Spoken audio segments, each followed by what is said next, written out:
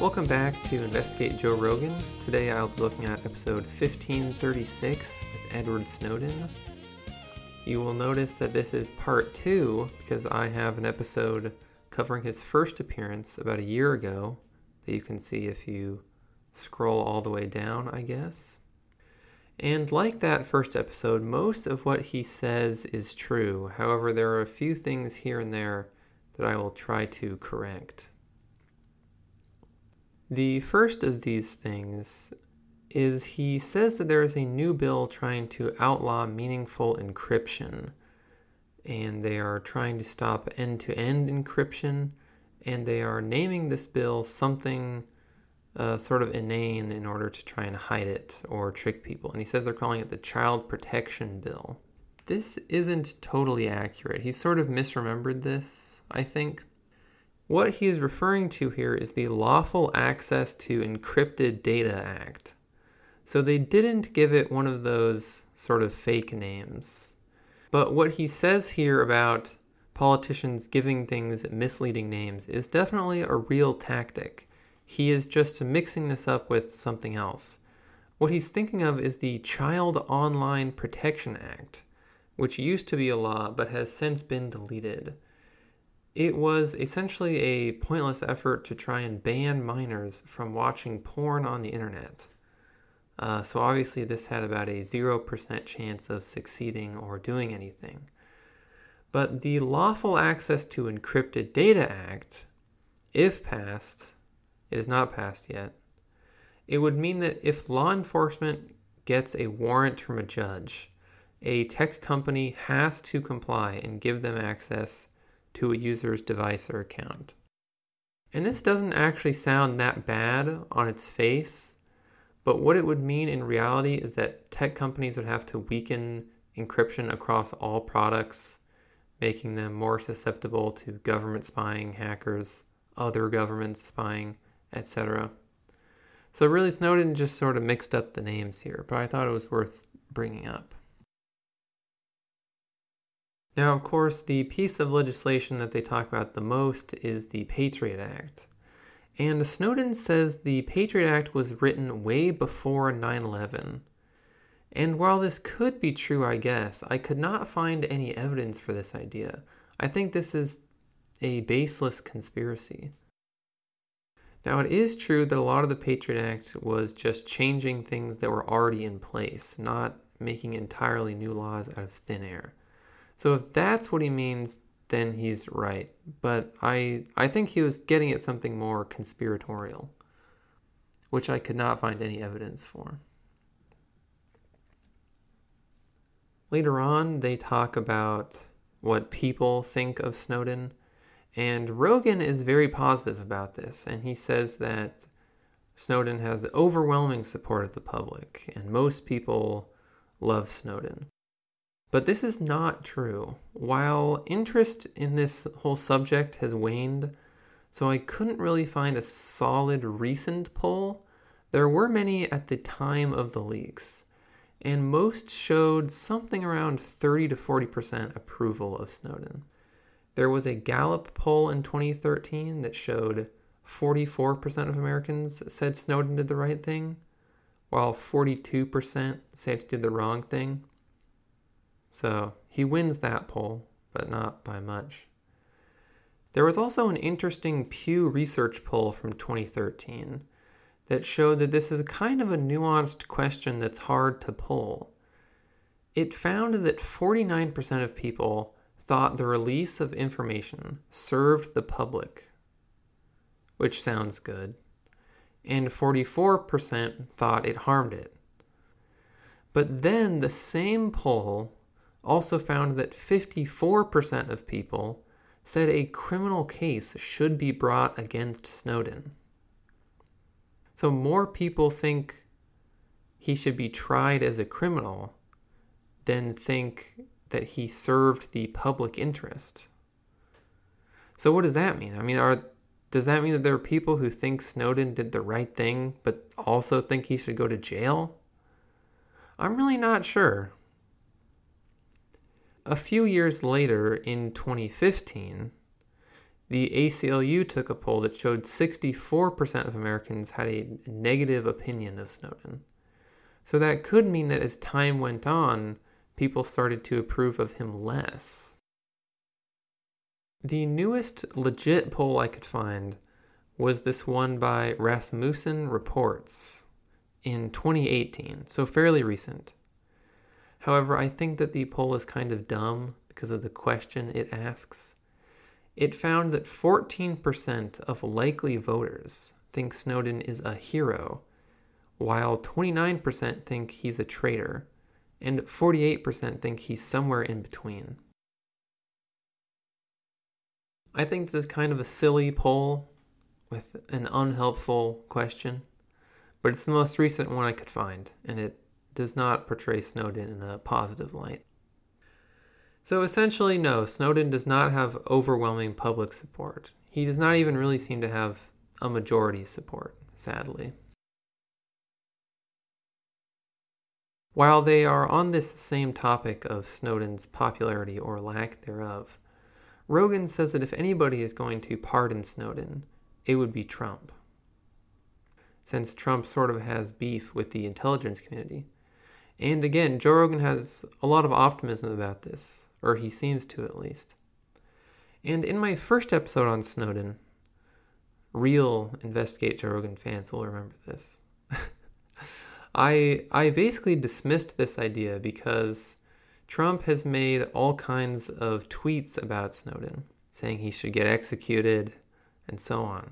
However, since then, since my first episode, Trump seems to have had something of a change of heart.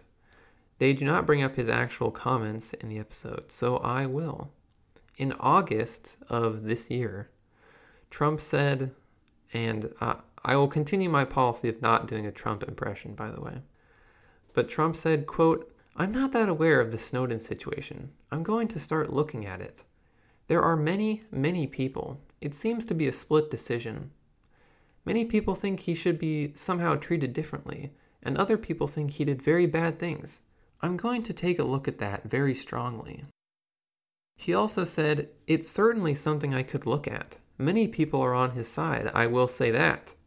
I don't know him, never met him, but many people are on his side. There are a lot of people that think he is not being treated fairly. I mean, I hear that." Does this mean anything will happen? Do these remarks of Trump's, will they amount to anything? I mean, who knows? I mean, I really can't see him pardoning him before his re-election or his failure to get re-elected, whichever. So, I don't know. Personally, I doubt anything will come of this, but you never know. Turning to other presidential topics, Rogan says that Ross Perot, the most successful third-party candidate ever, got Clinton elected by stealing votes from Bush. I don't know if any of you guys really care about this, but I find it kind of interesting, so I'm going to talk about it anyway. It is actually not entirely clear that Clinton won because of Perot. Exit polls from that election night have shown that he stole votes from both candidates. And 25% of voters who said that Bush's broken no new taxes promise was very important to them actually voted for Clinton, not Perot. So he may not have actually affected much of anything. Just when you think an independent mattered, it turns out they actually didn't. You know, you hate to see that. Now on to more relevant topics. Nobody cares about Ross Perot. In this episode, Rogan says something he said in many other episodes, which is that he thinks that most cops have PTSD. He has said this in many episodes. There are surprisingly few studies to be found online about this, and there's not that much information about the topic available. But I did find a study called Associations Between Dimensions of Anxiety Sensitivity and PTSD Symptom Clusters in Active Duty Police Officers. And it said that, quote, all participants reported experiencing at least one event that they perceived as traumatic, and 31.9% screened positive for PTSD. This was a study done on active duty police officers. So essentially 32% screened positive for PTSD. This is not most, like Rogan always says, but it is a lot. This is certainly not great. However, this study only had 138 participants, so make of it what you will. That's a small sample. But it is definitely true that generally speaking, being a cop is a mental health risk. More cops kill themselves than are killed on duty, and they have higher rates of depression than the general population. The last thing I'll talk about is the other group of people who we pay to kill people. Snowden says that statistically he thinks someone killed by the war on terror by the US is more likely to be a non-combatant. And Rogan goes so far as to say that something like 84% of people killed in drone strikes are innocent. The first thing I'll say about this is that it is very hard to get accurate numbers on this because the military obviously has reason to lie, and the governments of the countries where the strikes happen have reason to lie, and non-government organizations that try to keep track of this stuff have limited access to information. I mean, these things tend to happen in obscure parts of the world, rural parts of the world, so it can be tough to figure out exactly how many people died. There is no big estimate of how many total innocent people the US has killed in the war on terror. There's no way to figure that out. But there are various attempts at figuring out just how bad drone strikes really are and what percent of people killed are innocent civilians. The Long War Journal says that from 2006 to 2011, drone strikes in Pakistan killed 2,018 militants and 138 civilians. So that would be about 7% of the people killed were civilians.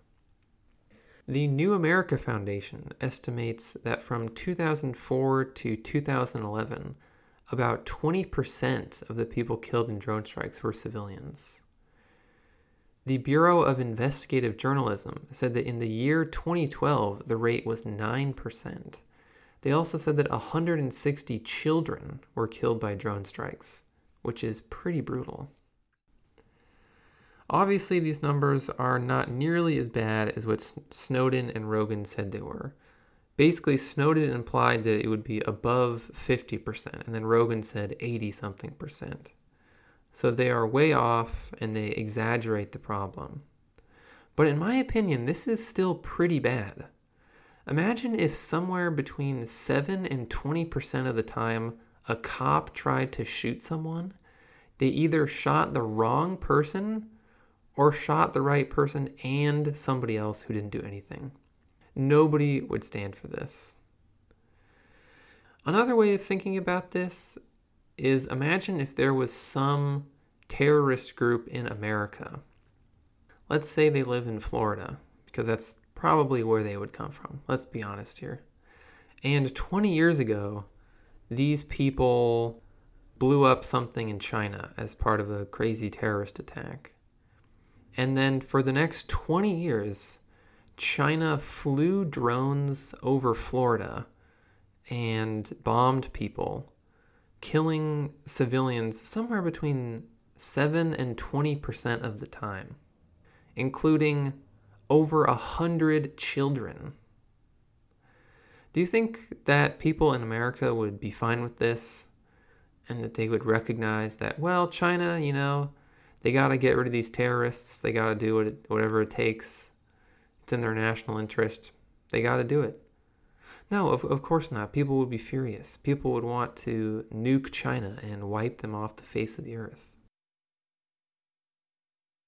It is also worth noting that on March 6, 2019, Trump signed an executive order that got rid of the legal requirement U.S. intelligence officials had to publicly report the amount of, quote, civilians killed in counterterrorism missions in areas outside of active hostilities.